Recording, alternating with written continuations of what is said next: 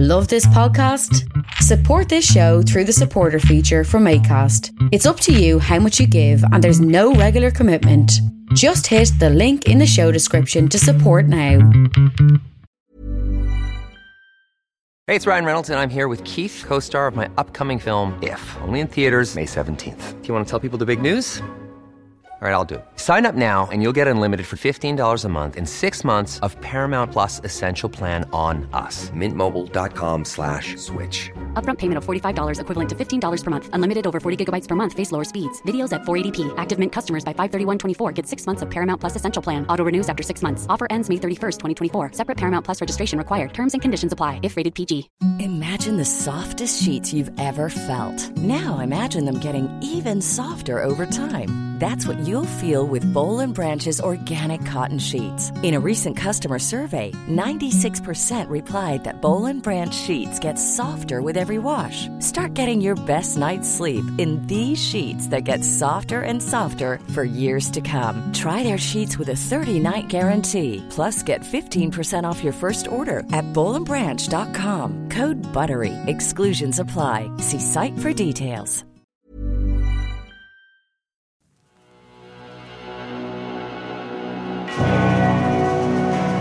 Pentagram, dedicated to Henry Foreman. In the years of the primal force and the dawn of terrestrial birth, man mastered the mammoth. President's bullet-ridden body in the street. Ride, Johnny, ride. Kennedy's shattered head hits concrete. Ride, Johnny, ride. Johnny's wife is floundering. Johnny's wife is scared. Run, Jackie, run. Texas is an outrage when your husband is dead. Texas is an outrage when they pick up his head. Texas is the reason that the president's dead. You gotta suck, suck, Jackie, suck. Misfits, Bullet. Do you know those lyrics? Probably you've heard that song a million times. Well, if you haven't, you should have. It's the Misfits. I mean, goddamn, if there isn't a more essential band of the last 30, 40 years, or is it even 50 years? Must be, almost, whatever it is. Misfits, Bullet. The reason I bring up those lyrics is because today's podcast, number 148 of Agitators Anonymous, is about conspiracy theories. It's about, at least in my own sort of small, dumb kind of way, I'm going to take 10 things that we should apply, and like a mental checklist when we hear the phrase conspiracy theory. And what is widely acknowledged as the greatest conspiracy theory of them all? Well, there's two, I guess. There's the moon landing.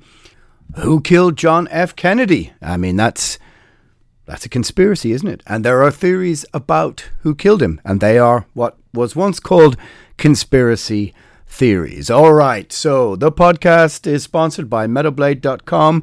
Go to indie merch, INDIE merch.com/metalblade. The link will be below in the description, and you can use the promo code AA2023 for 10% off. I'll repeat all of that in a while. So, you can follow me on Instagram, _primordial or primordial_official. There's going to be quite a few interesting and cool things happening over there soon enough, actually. If you want to follow Primordial, because we're going to start recording a new album soon, so there'll be a couple of little video parts. There's going to be a bit of this, a bit of that happening over there. Might be interesting, might not be interesting. We'll wait and see. Anyway, album number 9, is it? I think it might be 9. Who knows? Who can tell?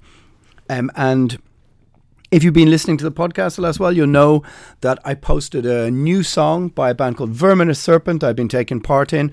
Well, today, the vinyls and the CD arrived. And so we will have some to sell on March the 17th. So keep watching out for that. Yes, I know, March the 17th. We didn't pick that. Anyway, so why am I going to talk about conspiracy theories, and could it get me into trouble? Possibly and probably not. I don't know. Who knows? However, there's a podcast that I really like. It's called Unheard. Now, you see what they've done there. Unheard, H-E-R-D, as in don't be part of the herd, and don't be unheard. It's a quite kind of pun on the word unheard. But anyway, they have this guy called Freddie Sayers, who's sort of like, I think, an avatar of a what a middle-aged woman would create for herself as a Mills and Boon type swashbuckling hero with his super posh accent and rugged, handsome good looks. Anyway, Freddie hosts Unheard podcast and YouTube and whatever it is, and they were discussing with a woman called Fiona Hill, who I must admit I did not know. They were discussing with her. He's very even-handed and level and very, very, very calm. The show is good. Anyway, enough promo for them, as if they need it. But Fiona Hill, this woman, was discussing the Nord Stream pipeline explosion. She has been, she sat at the table with Putin. She has been in the corridors of power and seemed to have some valuable insight. Now, if you go and listen to the episode with her, you can decide whether or not that's true. That's not really what I'm talking about here. But she had an opinion about the Nord Stream pipeline. And she said initially she thought it was the Russians. Then she changed her mind. Then she thought, well, maybe it is the Americans. And then kind of, propositioned the fact that, who knows, perhaps the Ukrainians did it. Either way, that is what you would call traditionally, she was theorizing about a conspiracy. And that's what a conspiracy theory fundamentally is, or at least it should be, before those two words became very weaponized. It should be your right to theorize about what something is a conspiracy or not. But she was going through the motions. The cogs were whirring. The grey matter was beginning to fire up. Her neurons were going, and she was laying out some different claims. Now, of course, when it comes to the Nord Stream pipeline, and I'll use it as an example later on, Biden did say, if he laid it out clearly, you can go and find the soundbite, if Russia invades Ukraine, then the Nord Stream pipeline is over, quote unquote. So I thought it would be kind of interesting to to examine the concept of a conspiracy theory. What makes a conspiracy theory, and the modern politics around the word. There are two words that we hear constantly these days. I hear it several times a week. I hear it sometimes in relation to my own good self, to people discussing me online, generally and almost always without validity or without ever asking me about it. It's just a kind of throwaway comment, but it's quite a weighty, serious thing to level against somebody. There are two words that we hear constantly in 2023, and we have done for about 4 or 5 or 6 years. But I feel too many people use the term without really thinking about it. It's used most of the time to dismiss someone, to dismiss whatever it is they're saying, without really thinking about it, without investigating the claim. It's just a kind of a put down. It's become a slur. If you say to somebody, you're just a conspiracy theorist, that means really, I don't really want to discuss this or talk about it. And I also don't really want to spend the time to investigate the claims.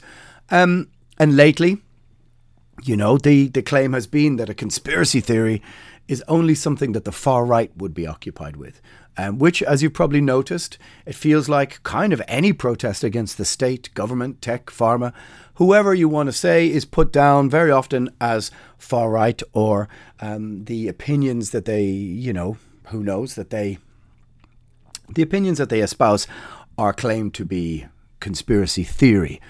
But is that exactly fair? Because once upon a time, being on the left meant you questioned power and authority, and the right was far more pro-military and pro-state and backed the power of its institutions. The left traditionally held them to account, or wished devolution from those institutions of power, or the inheritance of power. Obviously, you go back to the difference between a republic and a monarchy, all those kind of things. But it feels like something has changed over the last decade or so. And why is that? What has changed? Well, we've discussed it before on the podcast, but I think that the derangement of social media is obviously part of it. But increasingly, let's call them the new left, because as I've said many times, I sort of represent the politically homeless as far as I consider it, and would consider myself old left, as in the concerns of the old left: healthcare, housing, education, all those kind of things. The derangement of social media has increasingly left the new left in a place that they seem to embrace draconian ideals as it pursues justice over, for example, liberty. Maybe the analogy of the political horseshoe makes sense. Eventually, the furthest reaches of both sides almost meet as they bend around. Think of the shape of a horseshoe. And that's the sort of horseshoe politics analogy. Yet, once upon a time, questioning the profit motives of pharma, supporting the deep state military-industrial complex and the implementation of new draconian rules. I like the word draconian. It's pretty cool. I don't like the band called Draconian, but I do like the word draconian. Anyway, they've kind of ruined that word for me. Anyway, draconian rules and laws, questioning them is what sort of the left stood for. And sadly, as someone who identifies with these old liberal principles and ideals, I see more and more people calling for censorship. And it would seem blindly backing power and authority. I don't think this ends well. Of course, elements of the right, they do this as well. But let's not, sort of get bogged down in the binary choices we so often seem to be asked to choose between in modern society. The truth is always and always the mantra of our Agitators Anonymous. The truth is in the grey area. But what is clear is that to call someone a conspiracy theorist now, it ranks pretty highly on the Orwellian checklist of sort of right-think. It's used and weaponized as something to put somebody down, to put them in their place. And as words like disinformation, misinformation, as these words are used more and more by authority, and we read lots of times about new incoming hate speech bills which are going to try and cover hate, misinformation and disinformation. What exactly mis and disinformation are, of course, is kind of vague, and that's sort of the point, because then you can implement it at will across many, many different platforms or different social, cultural, geopolitical angles. You can cover all sorts of angles. Now, of course, there are conspiracy theories that are, we could say, are damaging for society, all that kind of thing. But again, the implementation of any form of censorship is such a vague tool in the hands of the modern technocratic state. If every problem looks like a nail and you're wielding a hammer, you're going to hammer it, right? Regardless of the context. At least that's how somebody who is worried about freedom of speech thinks. And it's kind of the skeptical and I would say rational way of viewing these things, considering the way society is moving and going. But what is a conspiracy theory in reality? But I suppose a point of view over a subject. Yet I think we're going to see a real crackdown on who has views, who has the ability to put those views out into the mainstream, and especially a move by the old traditional mainstream media and seats of power to remove the ability of these kind of new up-and-coming YouTubers and social media and commentators to have an even playing field in front of them, to be able to disseminate their own views of certain events in the public sphere. It was only, at the beginning of lockdown, we were told that several points of view or misinformation, disinformation should be censored, should be taken out of the public discourse, and that you could be kind of unpersoned from all your platforms for discussing them. And yet now they are sort of accepted as common. They're sort of accepted and agreed on as the process of events that actually really happened. So the point I always return to is who is making the decisions. If we take two concepts like liberty and safety, they're very simple concepts, and I understand the need for both. But at the same time, who defines the parameters of what safety is or what liberty is? There's so many subcontexts and subcontextual layers to all of these words that it makes the process of nuance, which, let's be honest, everything is nuanced. It makes the process of nuance and context something that, by and large, the main narrative just doesn't want to go into, because they want to give you a binary choice, good or evil, yes or no. And the grey area where everything resides, it's just too much to think about, too much to process, too much ballast, too much weighing down the narrative. We've got to release the ballast and let it float to the surface. What am I talking about? Well, I've had well-meaning and clever friends of mine dismiss something as conspiracy theory without ever really thinking about it. You've heard me discuss, for example, the World Economic Forum on the podcast before. Now, how much influence they have in the real world is, it's open to question. Is it just a talk shop for millionaires? I mean, it is that. But their existence and their aims are clearly defined on their own website and through their own content. And so it is most definitely not a conspiracy. But people who haven't bothered to look at either of those things will just say it. They'll just repeat the mantra. So why do so many people resort to casting something off so quickly? I would say it's part propaganda, mainstream media narrative that creates this almost Pavlovian response within people, a knee-jerk reaction to hearing something that you've been told is outlandish, or the people of the other, the othering of society, that they think that. You surely don't want to side with them, right? To be on the wrong side of the fence that we've artificially created to, ring fence this argument. So people want to be not only in the in group, but also to virtue signal. But more often than not, it's not necessarily even that at all. Those are the sort of kind of created media talking points about it. But what I often find among people is they have busy, complex lives with pressure and stress, whether it's kids or school or whatever else, and they haven't the time to ponder over the implications of Klaus Schwab and the concept of you will own nothing and you will be happy. They just can't process all of that. They've got work, they've got things to do. They're busy, they're nuanced, complicated people. And that's never really a story that's told by either side of this binary choice in the argument as they scream at each other over the barricades. Is that most people are in the middle and they're just, the noise is deafening around some subjects and they just want to be told, like, what is this? So that I don't have to do the thinking. The problem is, of course, who's telling you what to think or what not to think about. The concept, as like I said, if you will own nothing and you will be happy, it sounds like a conspiracy theory, but it's written on a website. It's one of their mission statements.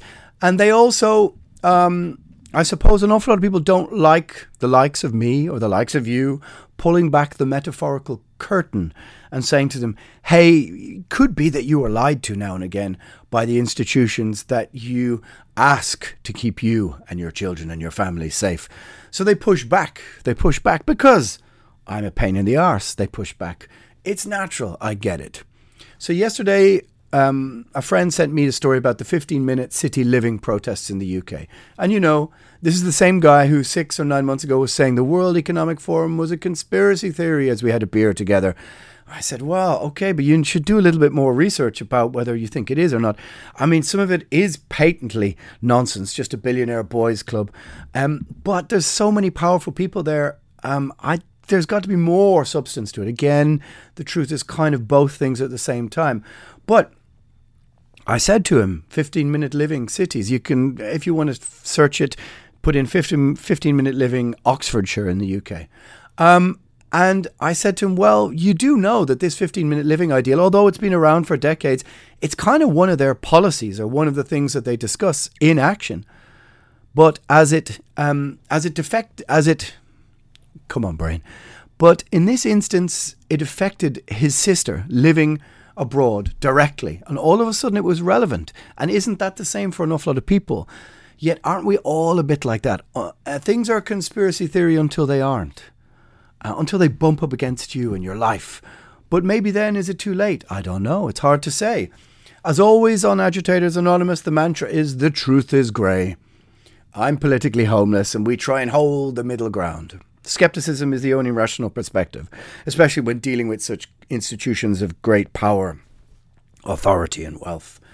Always in the grey area. There are a multitude of different reasons, vectors, moving at different angles, rational and irrational actors, states, power and influence over any one situation, and of course, chaos.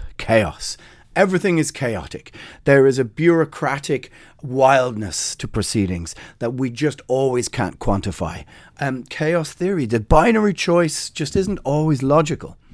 And neither, though, is dismissing things you've not really thought about as conspiracy theories simply because the others think about it. The othering of those we're supposed to be against, or talk about it, or have thought about it, or I've seen it on heard about it, or seen about it on a clip of somebody saying, look what they're thinking about over there. Politics is about consensus. But part of the problem in the modern age is that too many people have become binary and partisan in their view of things. We could say almost religious, orthodox even. So therefore, giving any ground to someone you're supposed to be opposed to is like admitting defeat. And as a modern society, I think it's terrible. It's a terrible shame we do this, but we prize doubling down. It's now become a virtue. And it's hardly surprising we're in the mess that we're in. Or are we really in a mess? Or maybe it's just my algorithm playing me. And I look out the window and things aren't that bad. Again, middle ground truth.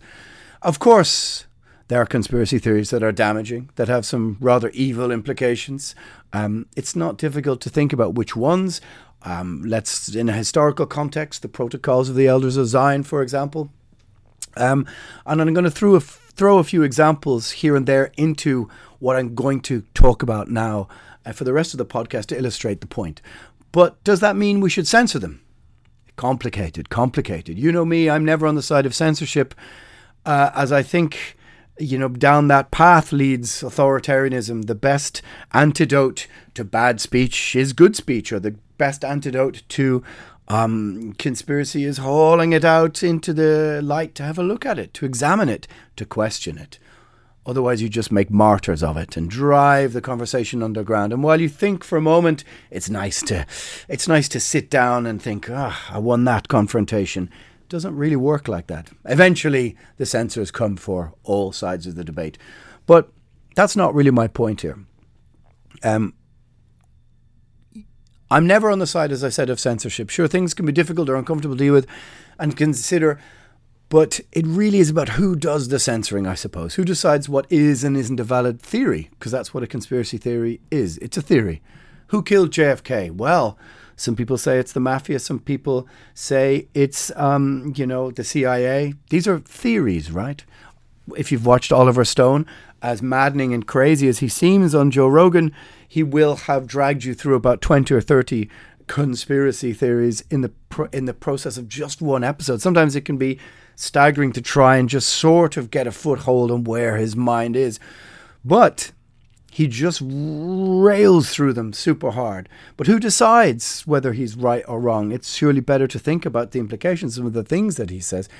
This is more what would concern me than the availability of a potentially divisive theory. But it got me thinking about conspiracy theories, how we should think about them. So in my head, I've made up a rough 10-point checklist, and here on episode 148, you can humour me by having a listen to my 10 points and see if you agree. Maybe they make some sense, maybe they don't make some sense. Have a little think and let me know. Hey, Alan, that's fucking bullshit. Or, yeah, you maybe have a point. All right, so the first thing is motive. If you think about your average conspiracy theory, the first thing, I think the really, the intellectual way to do it, and it seems... If you're looking for plump lips that last, you need to know about Juvederm lip fillers. With Juvederm Volbella XC and Juvederm Ultra XC, your lip look, whether it's subtle or bold, can last up to 1 full year with optimal treatment and no additional maintenance. Find a licensed specialist and see if it's right for you at Juvederm.com today. That's JUVEDERM.com. Add fullness to lips in adults over 21 with Juvederm Volbella XC or Juvederm Ultra XC. Do not use if you have severe allergies or a history of severe allergic reactions, or if you're allergic to lidocaine or the proteins used in Juvederm. Tell your doctor if you have a history of scarring or taking medicines that decrease the body's immune response or that can prolong bleeding. Common side effects include injection site redness, swelling, pain, tenderness, firmness, lumps, bumps, bruising, discoloration, or itching. As with all fillers, there's a rare risk of unintentional injection into a blood vessel, which can cause vision abnormalities, blindness, stroke, temporary scabs, or scarring. For full, important safety information, visit Juvederm.com. Hi, I'm Daniel, founder of Pretty Litter. Did you know cats tend to hide symptoms of sickness and pain? I learned this the hard way after losing my cat, Gingy. So I created Pretty Litter, a health monitoring litter that helps detect early signs of illness by changing colors, saving you money and potentially your cat's life. Pretty Litter is veterinarian developed, and it's the easiest way to keep tabs on your fur baby's health right at home. Go to prettylitter.com and use code ACAST for 20% off your first order and a free cat toy. Terms and conditions apply. See site for details. Hey, it's Paige DeSorbo from Giggly Squad. High quality fashion without the price tag. Say hello to Quince. I'm snagging high-end essentials like cozy cashmere sweaters, sleek leather jackets, fine jewelry, and so much more. With Quince being 50 to 80% less than similar brands. And they partner with factories that prioritize safe, ethical, and responsible manufacturing. I love that. Luxury quality within reach. Go to quince.com/style to get free shipping and 365-day returns on your next order. Quince.com/style. I'm Sandra, and I'm just the professional your small business was looking for. But you didn't hire me because you didn't use LinkedIn Jobs. LinkedIn has professionals you can't find anywhere else, including those who aren't actively looking for a new job, but might be open to the perfect role, like me. In a given month, over 70% of LinkedIn users don't visit other leading job sites. So if you're not looking on LinkedIn, you'll miss out on great candidates like Sandra. Start hiring professionals like a professional. Post your free job on linkedin.com/people today. Seems like such a simple word, but what is the motive for doing something?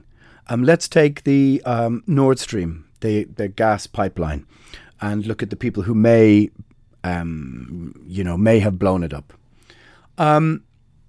We've already seen, if you maybe have done some investigating, that Biden basically said, yeah, we are going to blow this pipeline up.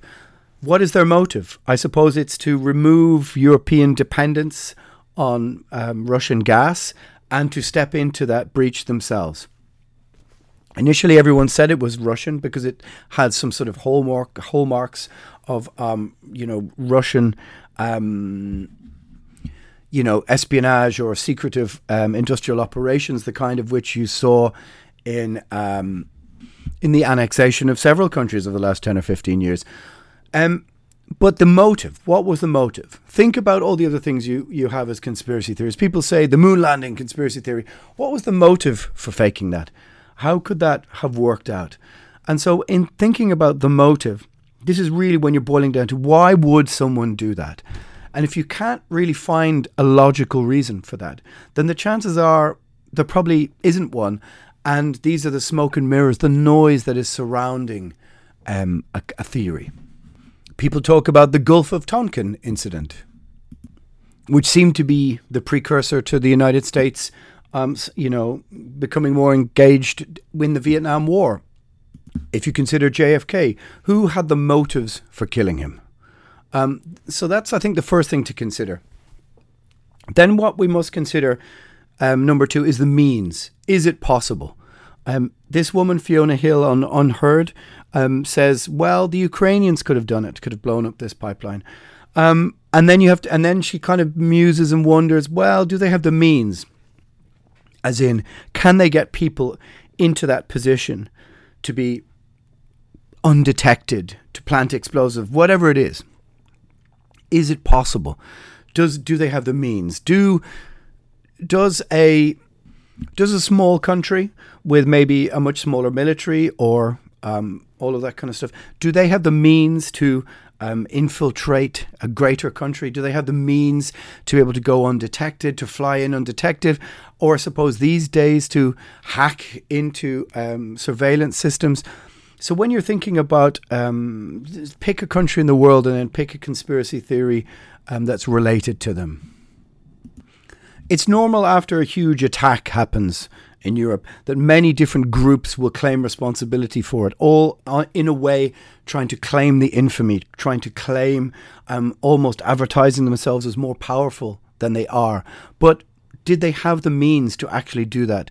To plant such a bomb of such a size, to be able to mobilize people and drop them behind enemy lines. So that's an important thing to consider along with motive when considering who you're actually talking about. And this is the same thing. I'm not only necessarily talking about violence or political espionage.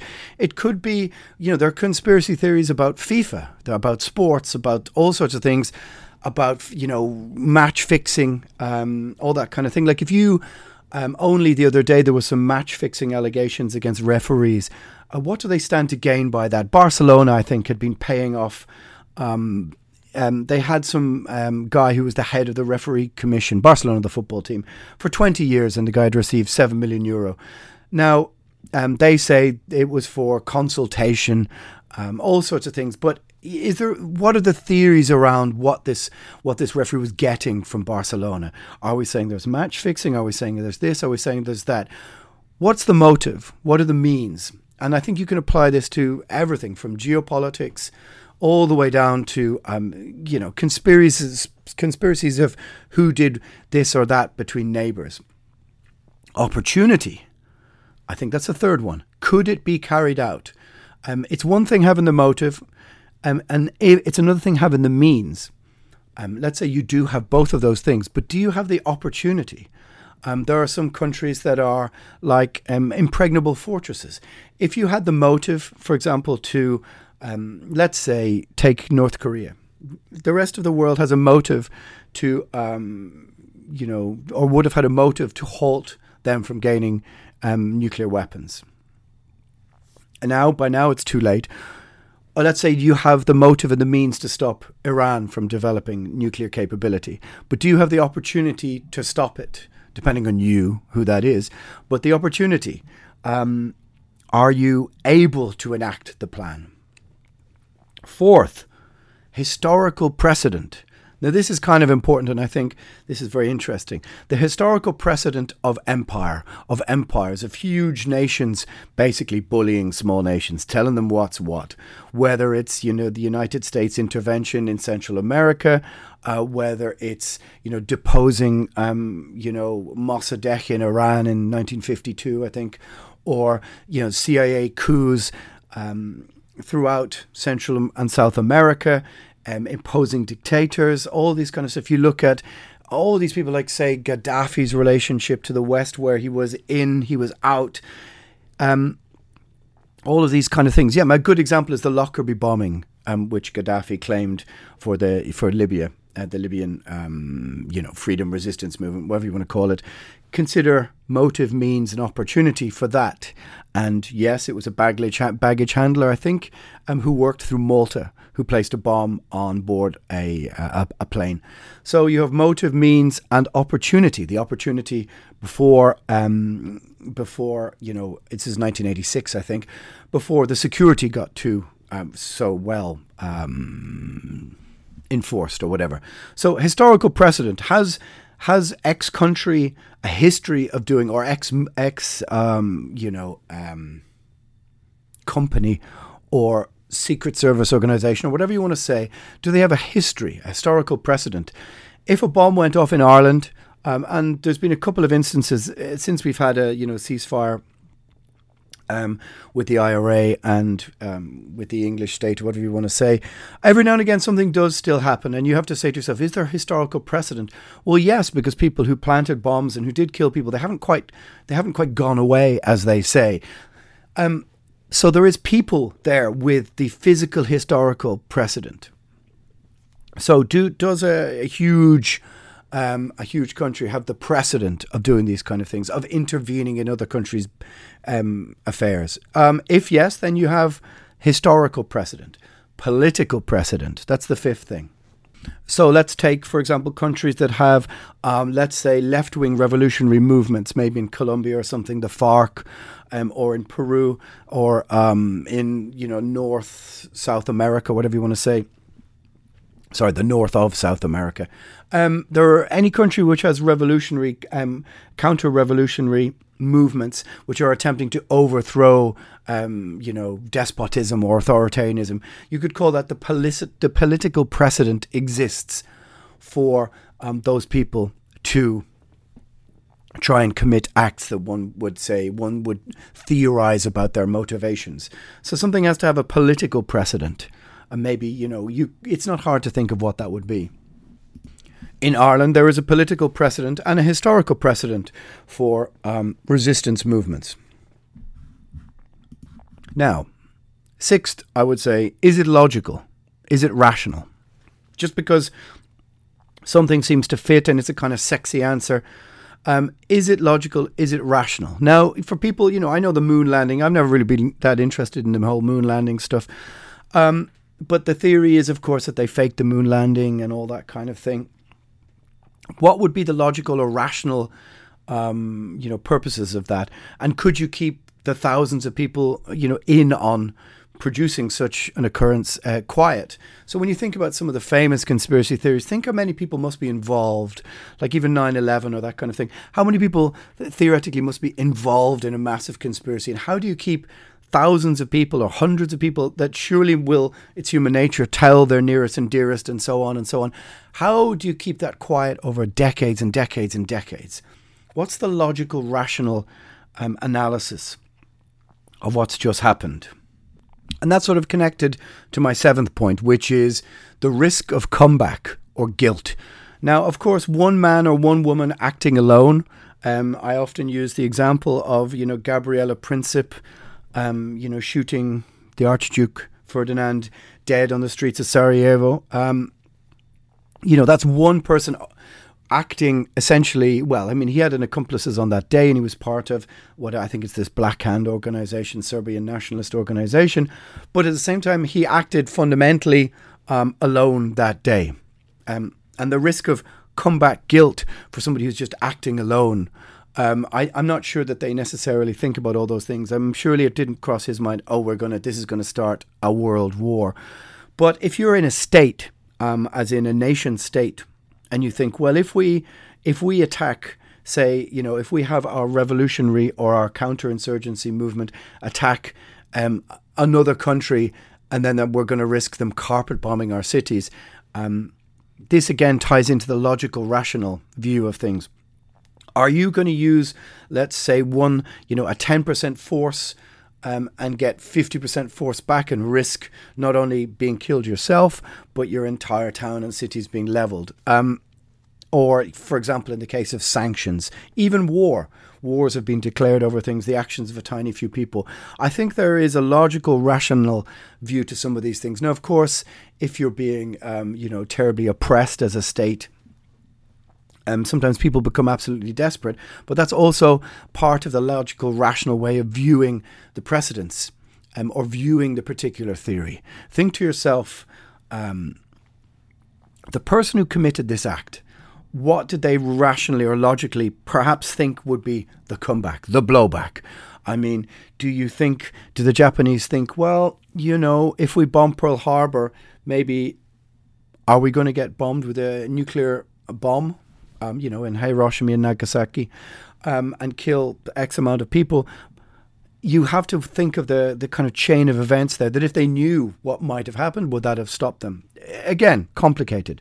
But I think it's tied into analysing, as I said, the logical or the rationality of the occurrence. 8, I have the power of propaganda. Which I suppose is really relevant to our modern mainstream narrative. Does the propaganda back up the theory? Or, for example, are you being fed propaganda which is trying to push you into one way or another to accept, repercussions down the line? Could it be that the power of propaganda is what is compelling elements of society to move towards viewing the narrative one way or the other? I mean, think about JFK was, shot openly in public, and they never really, they blamed it on Lee Harvey Oswald. Could have been, might not have been. Did he have links to Russia? Could have done, might have done. It's complicated, and no one really seems quite to know. But you can be sure that there was a huge amount of propaganda trying to sway public opinion, both ways or the other. Take the Nazis in World War, leading up to World War II. At one stage, they portrayed Stalin and the Bolsheviks as, satanic, as their ultimate opponents. But yet, in 1938, I think early 1939, you have the Ribbentrop-Molotov Pact. And all of a sudden, they start changing the propaganda and changing society's view, moulding it. in a completely different view of the Soviets from where they were previously. So the power of propaganda is also a thing to consider. Controlling the narrative is my number 9. And that is, it's linked to the propaganda angle, but who controls the narrative of the truth that you're consuming? Think back to the invasion of Iraq, weapons of mass destruction. They were linked inexorably. We heard them all the time in the news. If you're not old enough, this is what happened. It was just weapons of mass destruction. The sexed up dossier that led Blair into the war, all that kind of stuff. And they found there was no weapons of mass destruction, but yet it was a constant control of this propagandizing and this narrative to maneuver people into accepting that they they had no choice but to enter the war. Similar, I suppose, to what's happening now in Ukraine. There's a binary choice where you support or you don't support good or evil. But in reality, many people are dying and there doesn't seem to be much diplomacy. So who's controlling the narrative about pouring weapons into Ukraine? So that's what I would say is number 9. Number 10, the final one, and that's geography. The location. And this was maybe a bit more relevant 20, 30, 40 years ago before we could drone strike people and all that kind of stuff. But if you take Russia, was invaded by Napoleon and was invaded by the Nazis, and they all failed on the frozen Russian steppe because Russia's geography, this huge frozen tundra of a steppe before you get to Moscow and stuff, and freezing temperatures of minus 15, 20, 25, 30 degrees, soldiers sent out without being properly clothed, fed, trained. The Russians who kind of had their asses handed to them during the Winter War with the Finns, because of, well, there's many reasons why, but the Finns had skiing, units on skis and much more maneuverability, all this kind of stuff. Just off the top of my head, I'm just plucking things out. Geography and location. Ireland is an island. But during World War II, Churchill was very worried that the Nazis would invade England through Ireland. There's geographical reasons why Dunkirk was picked. So geography and location has got something really important to it. Take the countries of... Well, take any country that is divided by a huge mountain range and think to yourself, say Afghanistan, how many foreign armies failed in Afghanistan because of the terrain, that they just couldn't succeed. How many countries are defended maybe by a sea on one side and a massive mountain range on the other? And then think to yourself, could that conspiracy theory have really happened in that country? Because it seems unlikely if you check back through all of the other 10 things that they were, I'll say them out now, but it's, like I said, motive and means. Was it possible? The opportunity, could it be carried out? And then you could say geography and locational, and also other things like seasonal, all those kind of stuff, and all practical reasons as to why a country may or may not be attacked, or even a company, I suppose. Or anything really, historical precedent, political precedent. Is it logical? Is it rational? What would be the reasons why agencies of power influence or a rational or irrational actor would do this? Of course, if an actor is irrational on the world stage, well, then it's completely unpredictable. And some of these things, I guess, don't necessarily make sense. But even still, I think you can apply them to the logic of somebody who isn't maybe even thinking about the next few things, which are the risk of comeback, guilt, sanctions, even war, the power of the propaganda that drives the narrative and who controls that narrative. That is kind of how I think about, or try and think about, conspiracy theories when I have a moment in the space and somebody says to me, oh, isn't that a conspiracy theory? And then you think to yourself, okay, well, does it make sense? Or do we just jump to the sexiest answer, the most binary sort of, it's good and evil sort of answer? Hanlon's razor. Hanlon's razor is something I think about often, and that is never attribute to malice that which is adequately explained by stupidity. And I think that there is a great worth in considering Hanlon's razor when you think about things. And this, I think, is especially when dealing with the catastrophization of sometimes things by the right.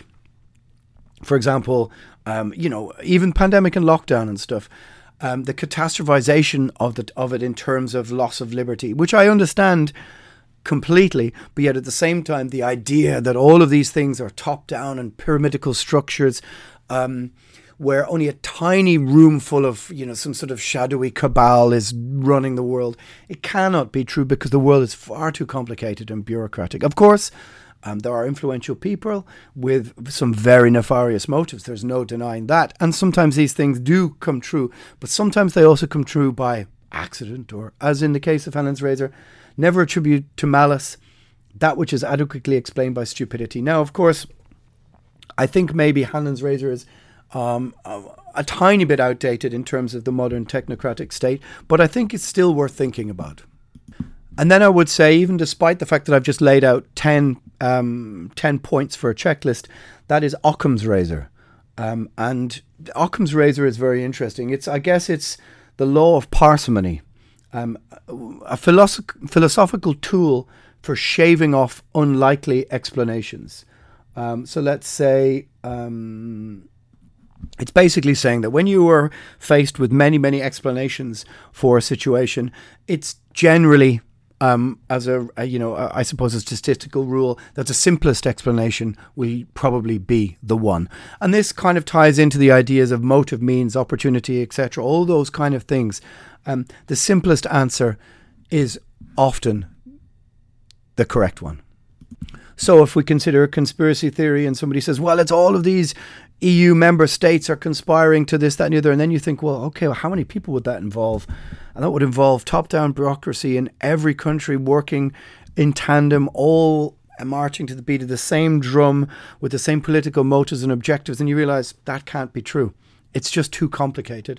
There's too many moving parts. So to try and look for the simplest motive and the simplest direction, that's, I think, what Occam's razor says. And I think to top all of that off, like the cherry on the top, to try and divorce oneself from having an emotional reaction to these things. So not be emotional about viewing what is a conspiracy theory, or to be led by the propaganda to assume that something is or isn't. But to sort of, I suppose, dispassionately examine the logical or rational reasons why something may or may not happen. And the idea that there is there a conspiracy around it? Well, my friends, I don't know. That's kind of how I'm trying to view some of these things. And I think, well, maybe some of that was helpful, or maybe some of that is worth applying to the odd thing that's happening. Whether you want to take the war in Ukraine or whatever else, and, consider what are the motives. Anyway. Maybe I'm talking too much around the same subject, and I should just get back in my box and talk about heavy metal some more. Yeah, you're probably right. Anyway, conspiracy theories. Agitators Anonymous, episode 148, my friends. We shall see you next Tuesday for the Heavy Metal Ramble Miscellany, and I got some interviews coming up and some more stuff about music on the way and incoming. I'm Alan Averill, your hostess with the leastest, over and out.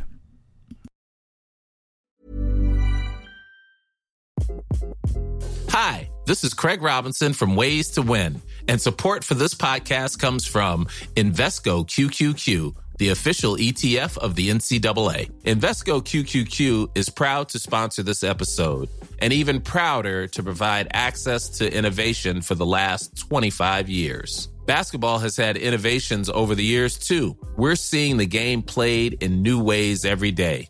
Learn more at Invesco.com/QQQ. Let's rethink possibility. Invesco Distributors, Inc. Hi, I'm Daniel, founder of Pretty Litter. Did you know cats tend to hide symptoms of sickness and pain? I learned this the hard way after losing my cat, Gingy. So I created Pretty Litter, a health monitoring litter that helps detect early signs of illness by changing colors, saving you money and potentially your cat's life. Pretty Litter is veterinarian developed, and it's the easiest way to keep tabs on your fur baby's health right at home. Go to prettylitter.com and use code ACAST for 20% off your first order and a free cat toy. Terms and conditions apply. See site for details. Are you ready for truly hydrated skin? Meet Hyaluronic Body Serum, a breakthrough in body care from Osea. It's clinically proven to instantly increase hydration by 161%. Their lightweight, fast-absorbing serum delivers 24 hours of nonstop hydration for silky smooth skin without the sticky afterfeel. Osea's latest innovation combines the magic of their best-selling Hyaluronic Sea Serum with a new formula that's good for the whole body and 5 types of hyaluronic acid to target every layer of the skin.